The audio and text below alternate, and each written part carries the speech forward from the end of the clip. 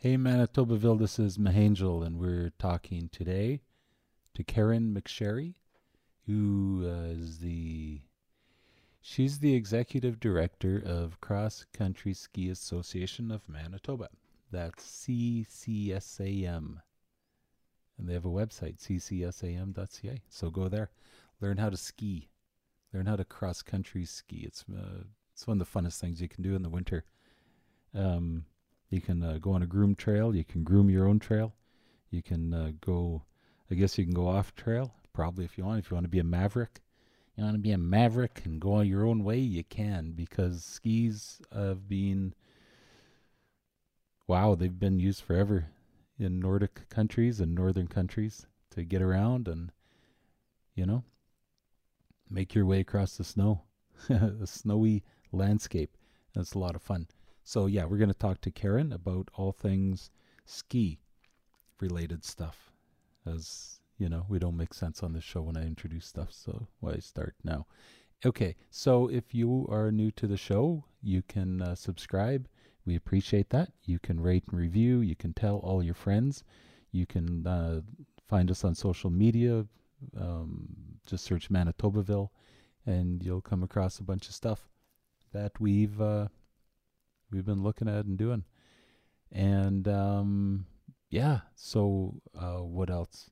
Tell your friends. Tell your friends all around the world, I guess, about this podcast if they live in a Nordic country. If you got any Manitobans over in Sweden or Norway or Finland or Denmark, Germany, Russia, Iceland, Greenland, where else?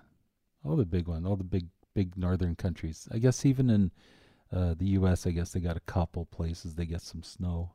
I'm thinking of Colorado, Montana.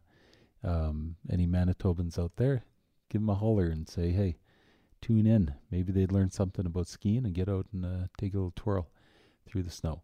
Okay, so there you go. Just before we get to our interview with Karin McSherry, we're going to ask if you want to advertise on the show. Just let us know who you are. Visit manitobaville.ca. You can suggest all kinds of stuff through the website, and particularly if you want to become an advertiser. So if you do, yeah, this is how it works.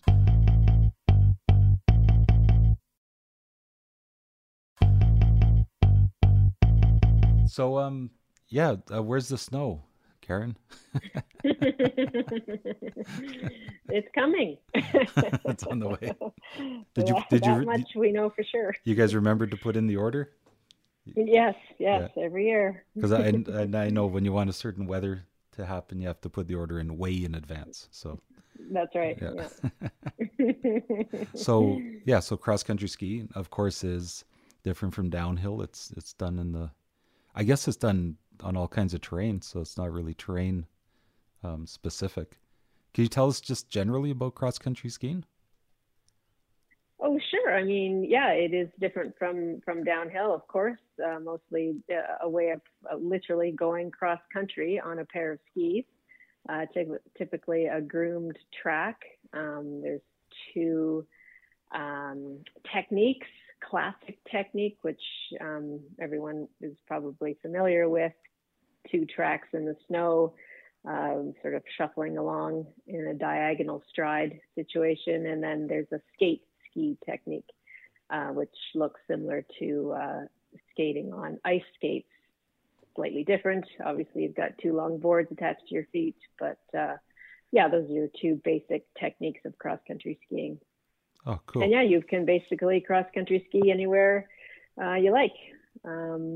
A groomed trail or off the groomed trail, as long as you can traverse with two long boards on your feet, you can cross-country ski there.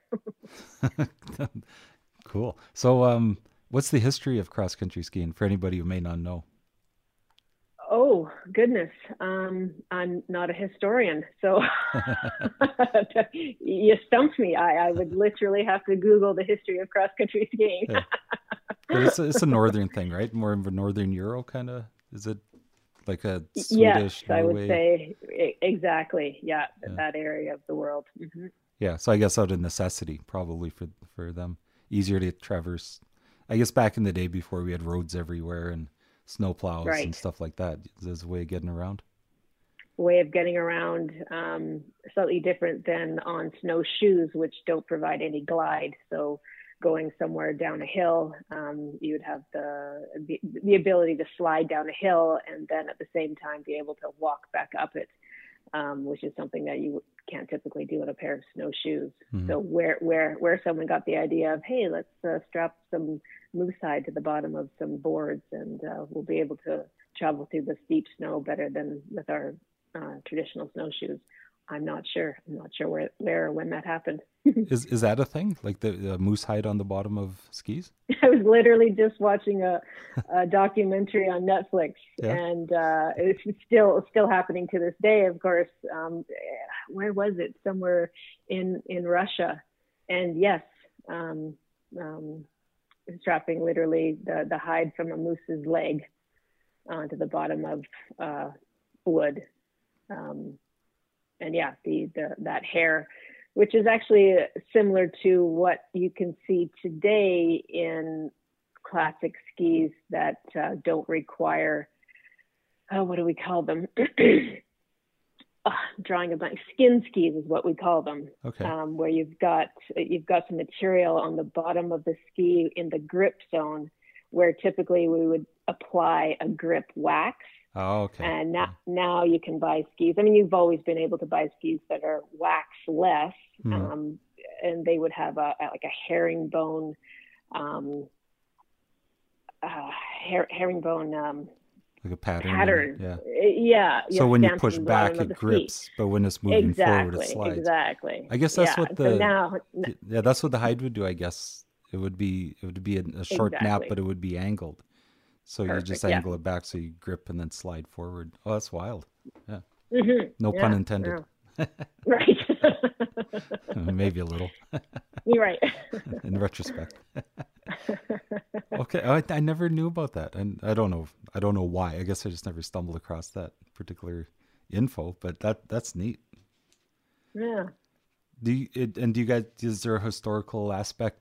Like, do you find people who join the associations or join the groups, find these kind of interesting skis and bring them out and use them and get other people Oh. exposed to the ideas? I don't know. I don't think so. Hmm. Like, do you mean these types of skis with moose hide at the bottom of them, Yeah, or yeah. what we see now is the old wooden skis that you'd have to apply a pine tar to the bottom of them, and people still have those skis and still I think use them, although there's not too many. That's a bit of nostalgia. Yeah, yeah. Because I've seen sometimes different places people selling. They'll call them, vintage or antique skis. But I Right. look at them and I think those look in good shape and they could probably be still skied on. You Oh, know, sure. Yeah. Yeah. Absolutely. is the boot attachment a universal? Is it still with the? Um, No, there's so many different styles of boot attachment, oh, okay. but the old 3-pin style is not really used anymore in cross country skis, but still used in backcountry skiing. Okay, that's a whole new level now. Yeah, so I mean a wider ski, not groomed trails, Okay. and I'm not myself personally that knowledgeable on backcountry skiing or on telemark skiing, so I'm not sure the telemark binding system, but yeah, these are different types of skiing and different binding systems than we would typically see in a recreational cross country skier. Okay. Telemark rings a bell in my head, but what does that mean? Telemark is, basically taking a pair of cross-country skis, so not downhill skis. You've got the loose heel, but you don't have an edge, or maybe there's a slightly different edge, and you can take these skis and go uphill and also go downhill. But the technique is very different because I believe there's no edge on the ski, and you have a loose heel. So the technique of traversing downhill in a telemark fashion is very different than you would see someone on a pair of alpine skis. Something we might see in an old James Bond movie or something. Exactly. Yeah. Yeah. Some awkward thing. Hmm. Yeah. Okay. So well, I've just learned a whole bunch. This is so neat. Um, Moose hide and pine tar. Why? Oh, pine tar for Right? grip, right? That's what you're saying. The I older think, skis. again, I don't even know. Yeah, I've but it would just never, go in the grip area, I guess. So you wouldn't use it on the I, glide spots. I'm not Yeah. sure. Like, I mean, it does sound very grippy, but how do they, how do they apply? What do they apply to have the gliding in the glide zone of a pair of wooden skis? Yeah. Again, Strange. terrible. I do not know. I guess it's a hit and miss thing over the years, though. People would experiment or just use things at hand. So it's probably Sure, real made by hand or kind of nothing at all, as it were. Yeah, just wood. Yeah, just hope for the right. best. Oh wow. Okay. Well, I do know. I do know. One of my sisters showed me way back when I was a kid. She came home for Christmas or something and had skis and yeah, on the skis you have the front and the front portion and the rear portion, which are your glide parts. And she would say, yeah, I got to use this kind of wax on those parts, and then you have to use this different grip wax in the middle. But she also, I think, said that you have to use different for different snow types. You pick different waxes. Yes, that's right. Yeah, each wax has a temperature range. So you would use the wax with the temperature range on the day that you're skiing. Okay, how many different waxes would you like? How many are in your collection, for example? Too many, especially since I don't wax my skis as often as I should. So the glide wax is not something you're typically doing every time you go out to ski. I mean, some people do, some people take it to a different level, right? Hmm. But for the average recreational cross country skier, in fact, it depends on the skis that you have and how much wax the base of those skis will actually accept. You could be waxing the glide area of your skis once or twice a season at most. But the grip area is the one that you're going to notice the most. So the grip area is an area that you would strip the wax off of and then apply grip wax for the day. And then, well, by the time you finish skiing, just skiing alone is it's taking the grip wax off of the base of the bottom of your ski. So sometimes you have to reapply halfway through your session, depending on how long you're skiing that day. Wow. But Okay. yeah. And I guess that makes your skiing day better too, if you can actually get some grip when you push off. Um, Yes, it's very frustrating when you don't have grip. yeah. Do you see people often out that are still learning the basics of waxing and things like that? Oh yes, yeah. There's a lot of. Sometimes you see people who think that the grip wax gets applied from tip to tail. So essentially, they've just got a pair of very awkward, long, skinny snowshoes on, I guess, and that's not helpful. That's not helpful. And but as long as you know, just like your sister told you, where to put the grip wax, and you've got the right temperature of grip wax on for the day, then you should be good. But yeah, there's always there's difference between new snow, which is a lot grippier, and old snow, which is a lot slipperier. Right. So sometimes you might have to use a grip wax that is temperature range a lot warmer than the air temperature, because really what's important is the temperature of the snow and the moisture content of the snow that you are skiing on. Oh, interesting. Hey, where would somebody go if they were, they just spend a frustrating day on skis, or they're going to go skiing and they don't want to have a frustrating day? Is there things on YouTube or on your websites or anything where they can check it out and sort of get the basics so they can visualize how skis work and what their goal is with preparing their skis? Yeah, I mean, there's a lot of places to go. YouTube, for sure. YouTube's got everything on there now, right? So that's one place to go. Our website has a page and some pages on that kind of information. You can go to your local retailer if you're looking to purchase the equipment and get some basic knowledge there. You can go definitely to your local ski club and ask them. And if you have a friend that skis, that's a good resource as well. Yeah, exactly. So, okay. So what kind of trails are out there for people once they get their skis figured out? Sure. In Manitoba, I mean, our website, we list all of the ski trails that we know about on our website, and there's a number in and around the city of Winnipeg, and then beyond, depending on where you're living or how far you want to travel. Okay, and I'll just tell people the website is ccsam.ca, correct? That's right. Yeah, Yeah. it's Cross Country Ski Association of Manitoba. Okay, Right. and what I see, there's a lot of different regions on your website too. So, is there a protocol to getting involved? No. Sorry, I don't know what you mean by regions. Oh, it's got the regions on here, like Winnipeg region, South region, East, Oh yeah, West. that's just to help you if you are in the north and you don't really want to know where to ski in the south, because that's not, you can just sort of skip ahead to that that area. Okay. But no, I mean, like I say, sometimes the best way of going about it is to find out if there's a club in your area, and contact them and find out how to get involved with that club or what programs they might be offering. Okay. Otherwise, And can you people know, join your group as well, the CCSAM? yes, they can. I mean, typically, people don't join our association directly. Our membership, we have a few sort of different types of membership.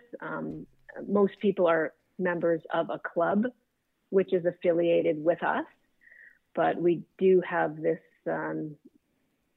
not new, but we're rethinking the definition of our associate membership, which, so what I'm saying, long way of saying that, yes, soon, not at this point because we haven't set it up yet, you will be able to just join our association. But the real value to a person in joining would be to join a club. Okay. And what's the what percentage do you think of people in of Manitobans are part of ski clubs or actually ski these days? Oh, that's a really good question. I would say that, to be honest with you, I would be absolutely guessing that probably less than half the people who ski are an active member or have joined a local ski club in Manitoba. So we have typically just over 2,000 members. But I would say that there's far more than 2,000 people who have a pair of cross-country skis and use them at least once a year, if not more. So the number of people skiing far outnumbers the number of people who are members of ski clubs. So even that would be, 5 or 10,000 people, I guess, out of all our people.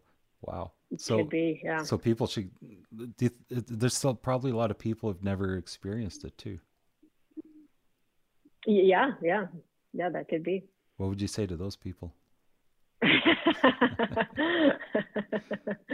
Well, I mean, I would say to those people, they're probably people who would prefer to just stay indoors all winter.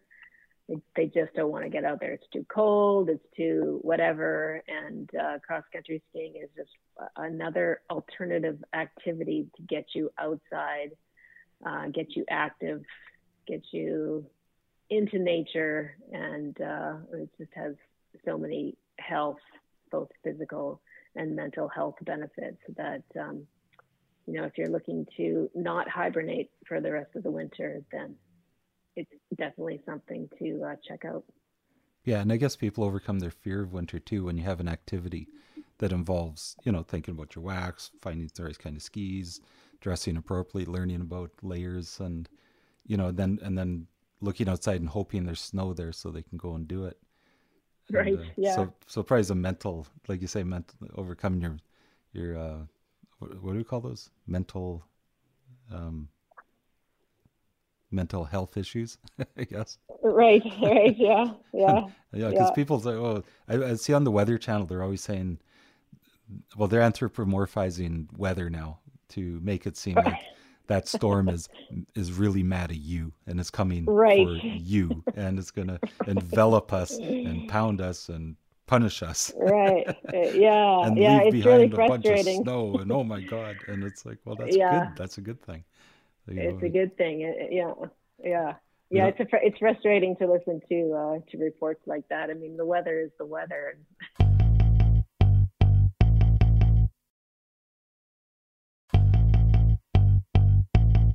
yeah. And then people get upset about And, it. You go into a store and they go, oh, sorry about the weather. And it's like, well, what do you care? You're inside. right. And besides, it's really nice, you know? Yeah. Yeah. Exactly. It's perfect skiing weather. Yeah. So, does that, I don't know. That probably doesn't bug you because you get out and ski. You probably have a good attitude towards it. But do you see people change their attitudes and minds towards winter just by getting involved in themselves in skiing at whatever level? Oh, for sure. I mean, yeah. Once you involve yourself in an activity outside in the winter, your mind is expanded, and you start learning more about the reality of winter weather and the effect of um, if it's a windy day, and that can make it. Yes, of course, that will make it seem a lot colder if you're standing on top of a building. Yeah.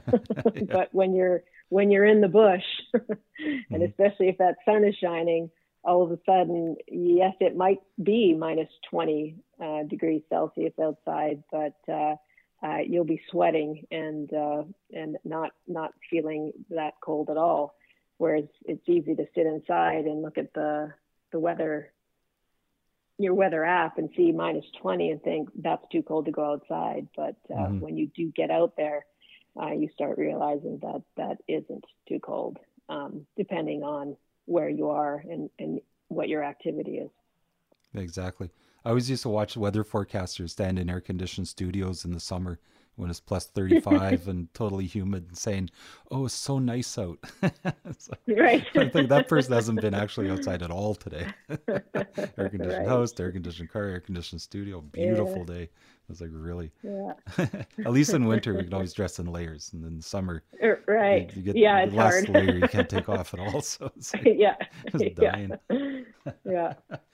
And the other thing you're talking about, yeah, when you get out and you're active in the winter, you're actually warming your body up, and Hmm. it's like chopping wood, where Hmm. you go and prepare your wood pile, but you don't chop the wood outside to store it because then it takes on too much moisture.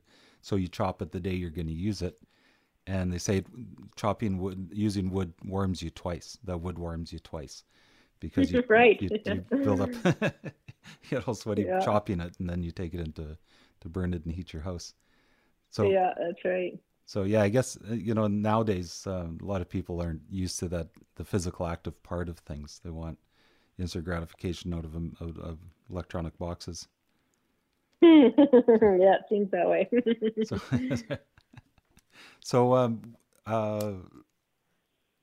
what else about skiing in Manitoba should people know? Because there's probably a lot of stuff I'm not even aware that I'm not asking right now.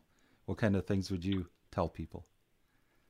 Um, that there's a lot of places that you can ski, and so if you don't know, then find out. And like I say, our website will tell you all the ski trails in Manitoba that we know about. And so we always invite people to let us know if they know of a ski trail that isn't on our list. So, finding out where to ski. People are always asking about buying used equipment. Mm, They think that they're going to save some money on buying used equipment, but I actually would advise that if skiing is something that you're actually interested in doing, even if it's only a few times in a winter, if you're not committed to going, once or twice a week all winter long. I mean, yeah, that might not be realistic. So it mm, depends on your lifestyle. But even if you're planning on going a few times every winter, it really is economical to just purchase new. Go to your local ski shop, talk about what type of skiing you're going to do, and just purchase a set of equipment that will quite literally could last you the rest of your life. yeah, I have a pair of ski. I'm still skiing on skis that I bought 20 years ago. really. And yeah, yeah. So it's an investment that it's not something that next year I'm going to grow out of, or I'm Hmm. not going to want these anymore. If you buy you buy what you actually need, then you'll have them for almost a lifetime. And if you don't like it, you can always sell it to someone who's looking for something used. But if you don't know what you're buying used can be very, you could potentially waste your money because you've now bought something that actually isn't what you need. Okay. Let's Yeah. unpack that like a Yeah. picnic lunch you take when you go skiing all day. What do you look for when you buy skis? Is there a certain length you should have, or a certain width, or a certain, what are you looking for? Yeah, all of it. I mean, the camber of the ski. Let's just take your classic skis as an example, because most people, if they're entering into the sport, they're going to buy classic skis. Not necessarily, but either way, both skate and classic, they have a camber. So that's the sort of the bow in the ski. If you were to place a ski on the ground, the whole thing doesn't have contact with the ground. The tip and the tail is contacting the ground, and the middle section is raised above the ground, right? Okay. So that's the camber. So if you're a heavier person, 200 plus pounds, you need a camber that is quite stiff, so that when you step on that ski, you're not dragging it into the ground and thereby not having any glide whatsoever. Okay. So kids aren't going to put on their dad's ski or whatever and have a fun time. Exactly, because they're not going to get any grip at all. Yeah. Okay. So that's the camber of the ski, and so that is dictated by your weight and not by your height. And a lot of times it used to be that, you will stand by the ski, raise your arm in the air, and if the ski reaches your wrist, that should be the right ski for you. And that's kind of still an okay way of maybe guesstimating whether this ski is going to work for you or not. I mean, obviously, if you're 5 foot 2 inches tall, you're not going to use a 200 centimeter ski because that's just obviously too big. But again, it's the camber. It's not the length of the ski that determines whether it's good for you. It's the camber. So there's that. And ski shops have camber testers, and it's a very easy process to determine whether that ski is the right ski for you. Okay. The first step, though, is a pair of boots, because there's a lot of action going on with your foot in the boot, and blisters. Of course, we've all had blisters, and we know how painful they are and debilitating, and you don't want those. So you need a pair of boots that fit you with your heels not slipping out of the heel, part, and the toes aren't being crammed, that you can wear a pair of warm socks and not be have enough wiggle room in the toes, so you've got some airspace to keep your feet warm. So sometimes that can be tricky, right? Because you think, I want my feet warm, so I don't want to use a boot that's too small, but then you use a boot that's too big, and then your foot's sort of sliding around in there and getting blisters. So if you're going to the shoe store, it's the same kind of thing. You want somebody who's knowledgeable and trying them on you and looking for things you might not think about. Yeah, exactly. Okay. Yeah. So the boot's the first. And once you find a pair of boots that fits and they're perfect for you, that will dictate the type of binding that goes onto the ski that you purchase. And bindings, it doesn't really matter what binding. There are different types of bindings, but one type isn't any better than the other. But that is an important consideration, that the boot will dictate what binding is on the ski. So and the binding's only it's in front of the toe, right? And that's the only place you'll find the binding on the boot. Yeah, I mean, the binding is the thing that gets attached to the ski, and then your boot clips into the binding at the toe. At the toe, yeah. So people know that your whole foot actually can almost go perpendicular to the ski as you ski.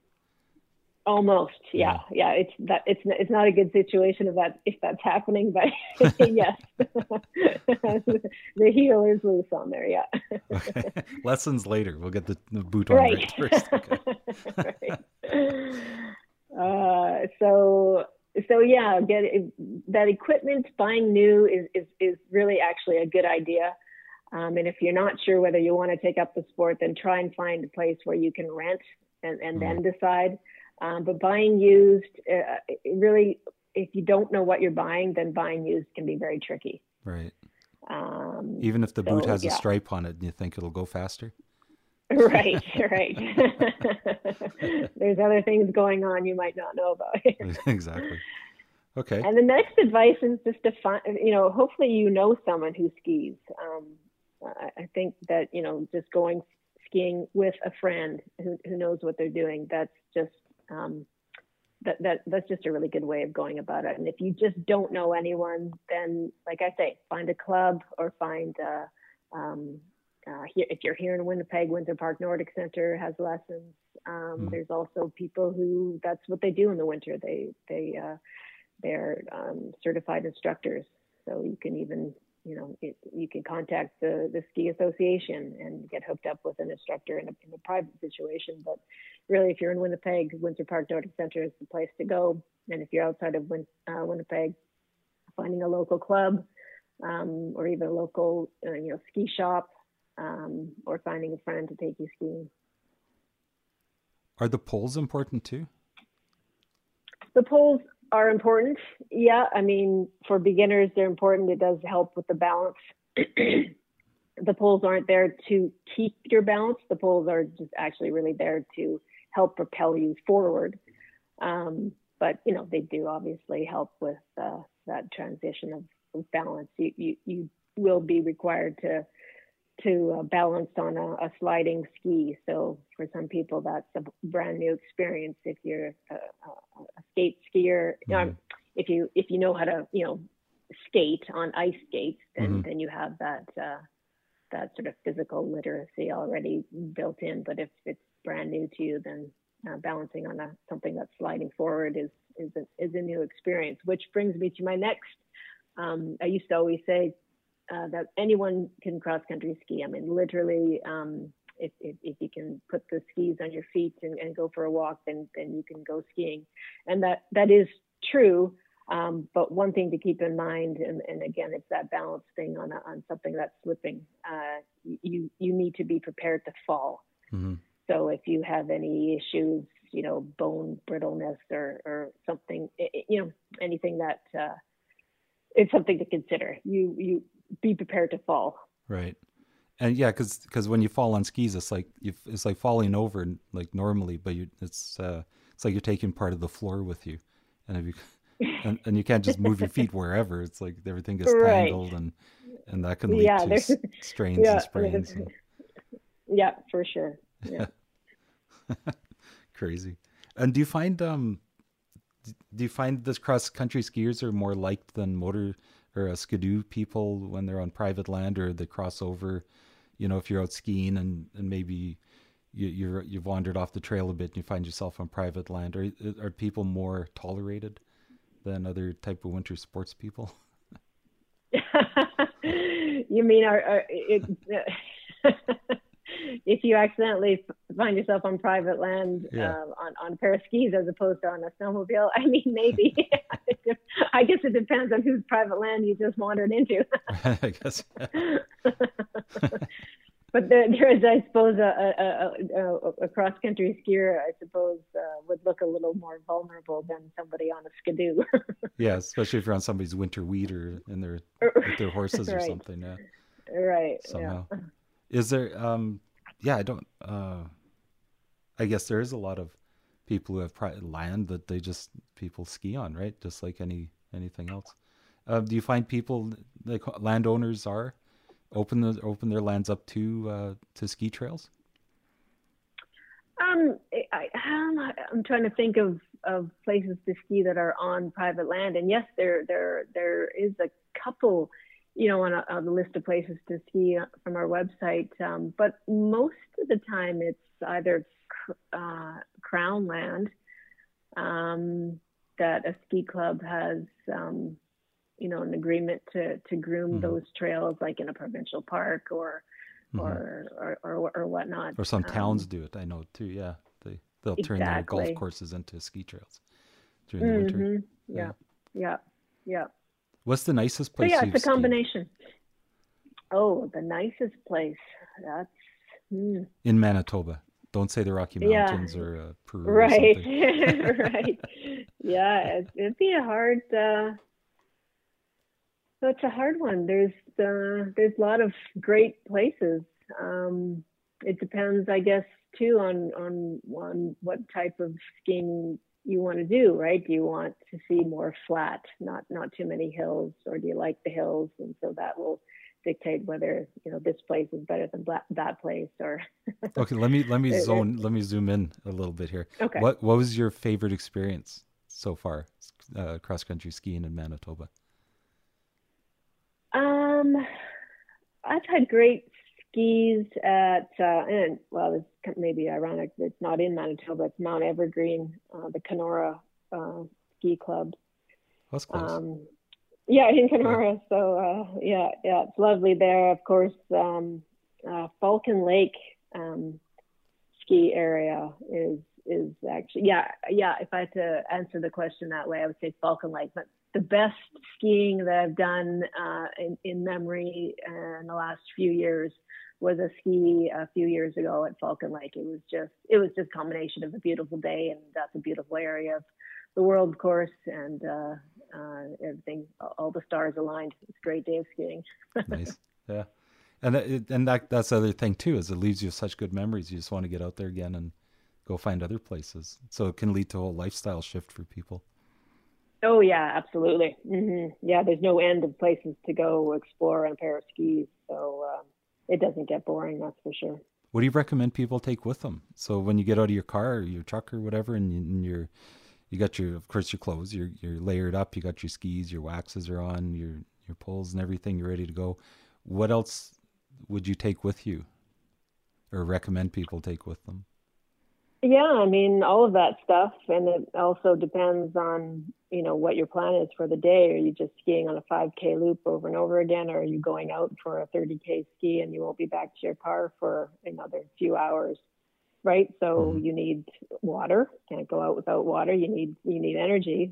It's like going for a jog or a run, depending on how fast you're going, or how much energy you are personally expending to get there. You'll need to replenish those energy stores with food and water. Mm-hmm. Definitely. So you've got your backpack or a fanny pack or something that is carrying that, plus your extra waxes, plus whatever extra clothes you might need. Like you say, layering is important, so you might be taking off layers or putting on layers, so you need to consider when you might be doing that, and if you need to bring an extra couple layers, or if you wanted to take a couple extra layers off, where are you going to store those as you continue to ski? Right. Okay. So yeah, food, water, and you're out.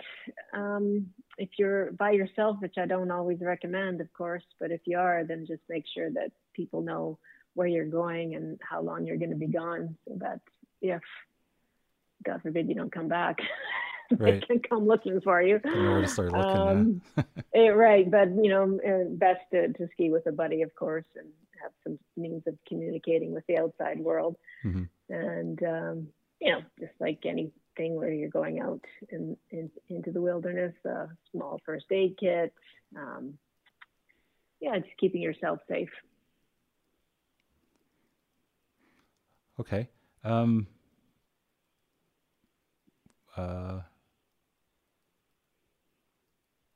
Yeah, I guess I'm just trying to think. Something went through my mind when I was listening to you, and it was relevant, but I can't remember what it was now. Oh, yeah. I hate when it happens. I just walked into a room in my mind, and I don't know why I'm here. Yeah. But yeah, I guess with like being in communication now, there's cell service most places, which I guess is good and bad, because you don't really want to get a phone call when you're out trying to enjoy the day and get away from all that. But on the flip side, yeah, if something happens, you can always turn a phone on and get some help. But yeah, it's what was it? There's something about that.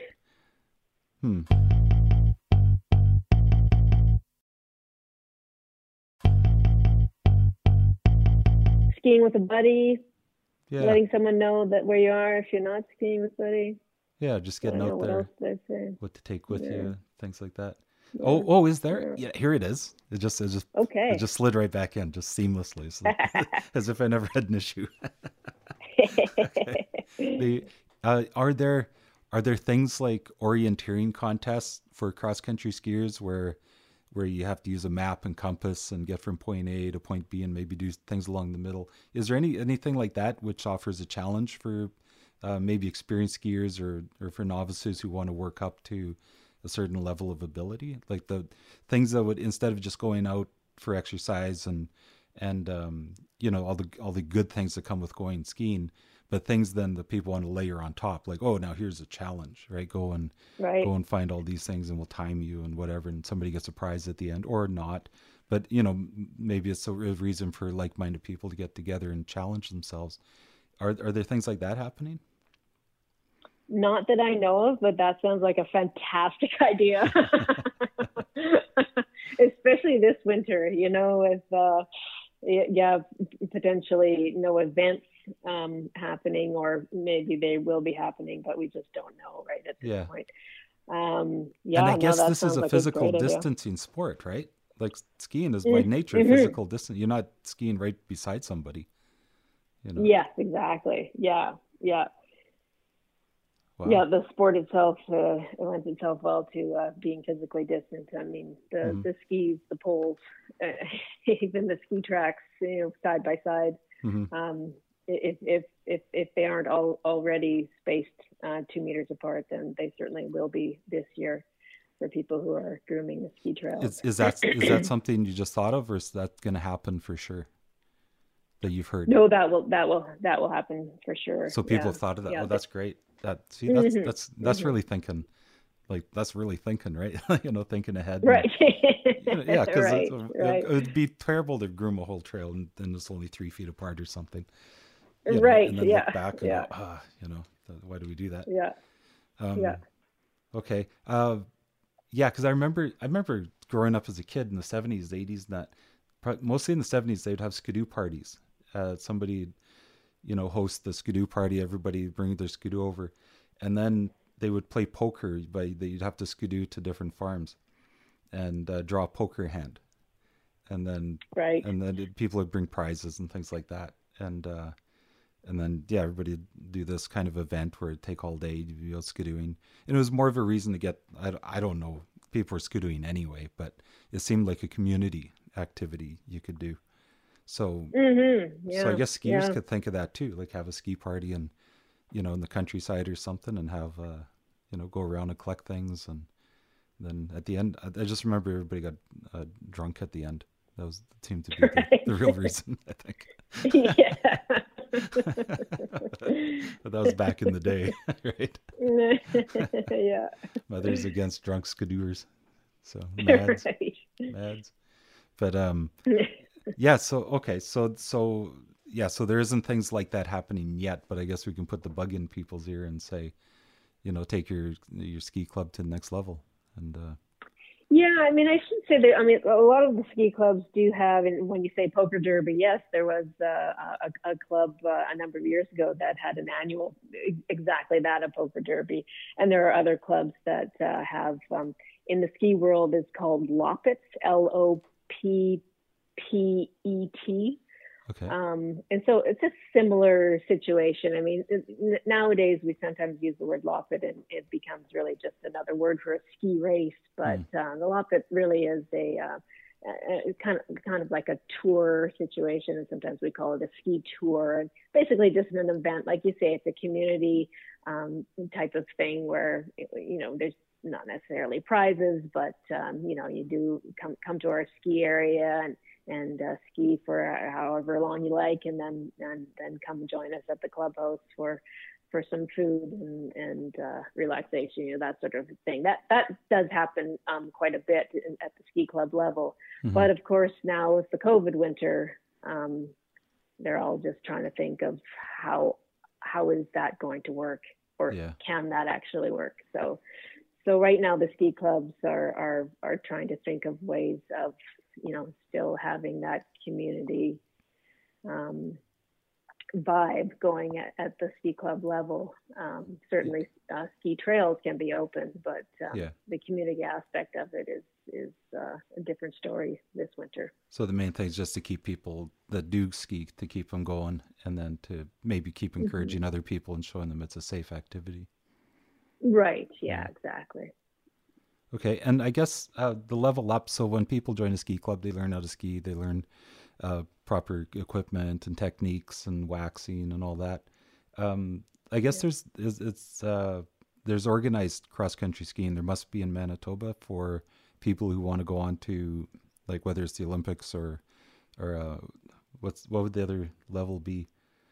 Is there? Yeah, I mean, What's, national team yeah. is where you set your sights on that. Yeah. Oh, and yeah, definitely. There's in a typical year we would have a race calendar, a calendar of events with races locally, and then we have a committee of people that are dedicated to developing athletes and coaches in the province, and we select teams of athletes to go to races outside of the province, Eastern or Western championships, national championships, this type of thing. And we do training camps and that usually.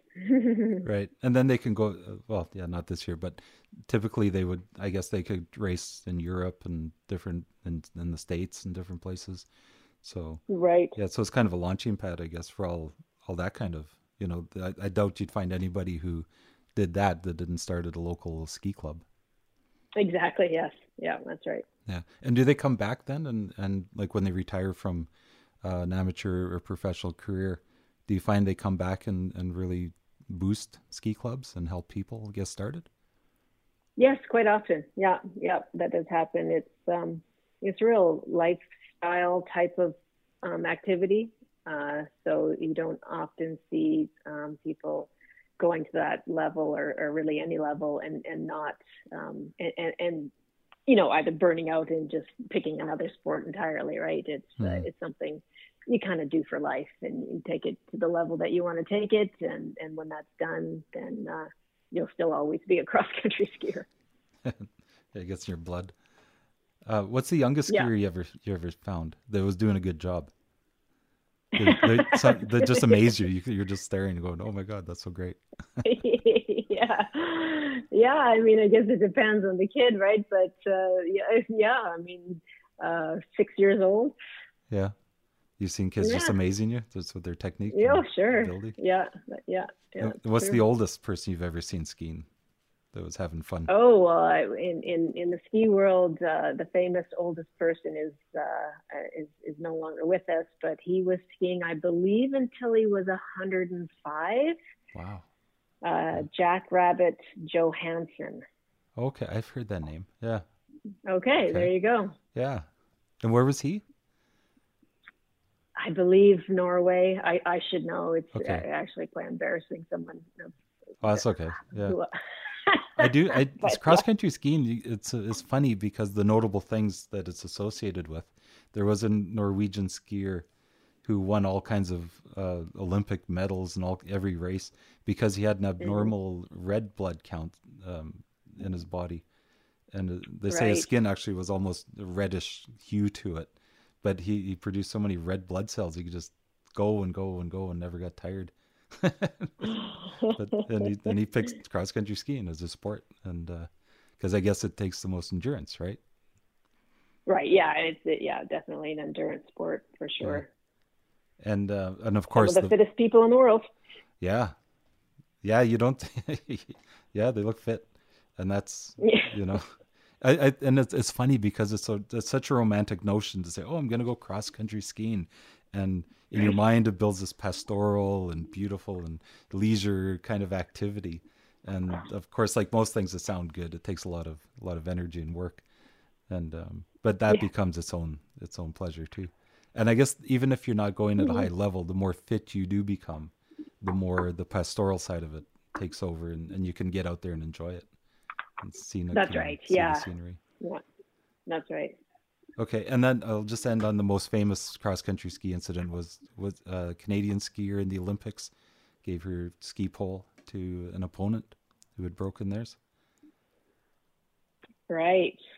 Yeah, I'm trying to think of the specifics of that, but yeah, Yeah. definitely. Hmm. So that, yeah, generous nature of skiers. Right. Yeah. Yeah. Yeah, for sure. And again, why Canada is the best country in the world and Manitoba is the best Yeah. province in Canada. That's right. Things like that. Okay. So, so I'd like to encourage anybody to get, go to ccsam.ca and get localized and find somebody to talk to and get started for sure. Because it's the winter, I think, to do that. People are looking for stuff to do. So, Yeah, thank definitely. thank you. Oh, what's your job title within the association? You're Karin McSherry. You are the Executive director. okay, and so you're seeing everything top down. So that's awesome. I'm glad there's associations because for maps and for information and things like that, it's really helpful. Yeah, Okay. yeah. Hopefully, yeah. We try to be helpful. Okay. Do you have any parting words before you ski off into the sunset? And it's a downhill. You won't have to. You'll be going downhill Oh yeah, down to the chalet. And wee. they have hot chocolate, I think. Hot chocolate and hot chocolate and vina tarda. Stay safe and get outside.